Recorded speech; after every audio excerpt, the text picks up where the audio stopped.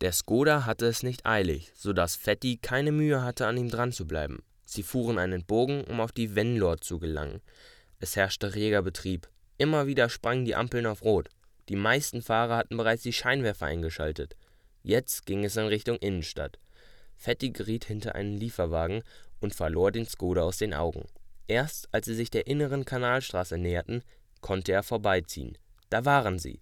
Hoffentlich fuhren sie weiter geradeaus Richtung Zentrum. Wenn sie auf die Nord-Süd-Fahrt abbogen, waren sie schneller als er. Nein, sie ordneten sich zum Abbiegen ein. Mist! Fetti gab Gas und blieb dran. Sein Moped war frisiert, aber auf der inneren waren 70 erlaubt. Da konnte er nicht mithalten. Bliebe der dichte Verkehr und die Ampeln zu seinem Gunsten? Der Skoda wechselte auf die linke Spur. Der Abstand wurde immer größer. Fetti beschleunigte und drängte sich rechts an einem Fiat vorbei. Er konnte sie noch immer sehen. Da kam eine Ampel. Wenn er Glück hatte, rot. Das war seine Chance aufzuholen.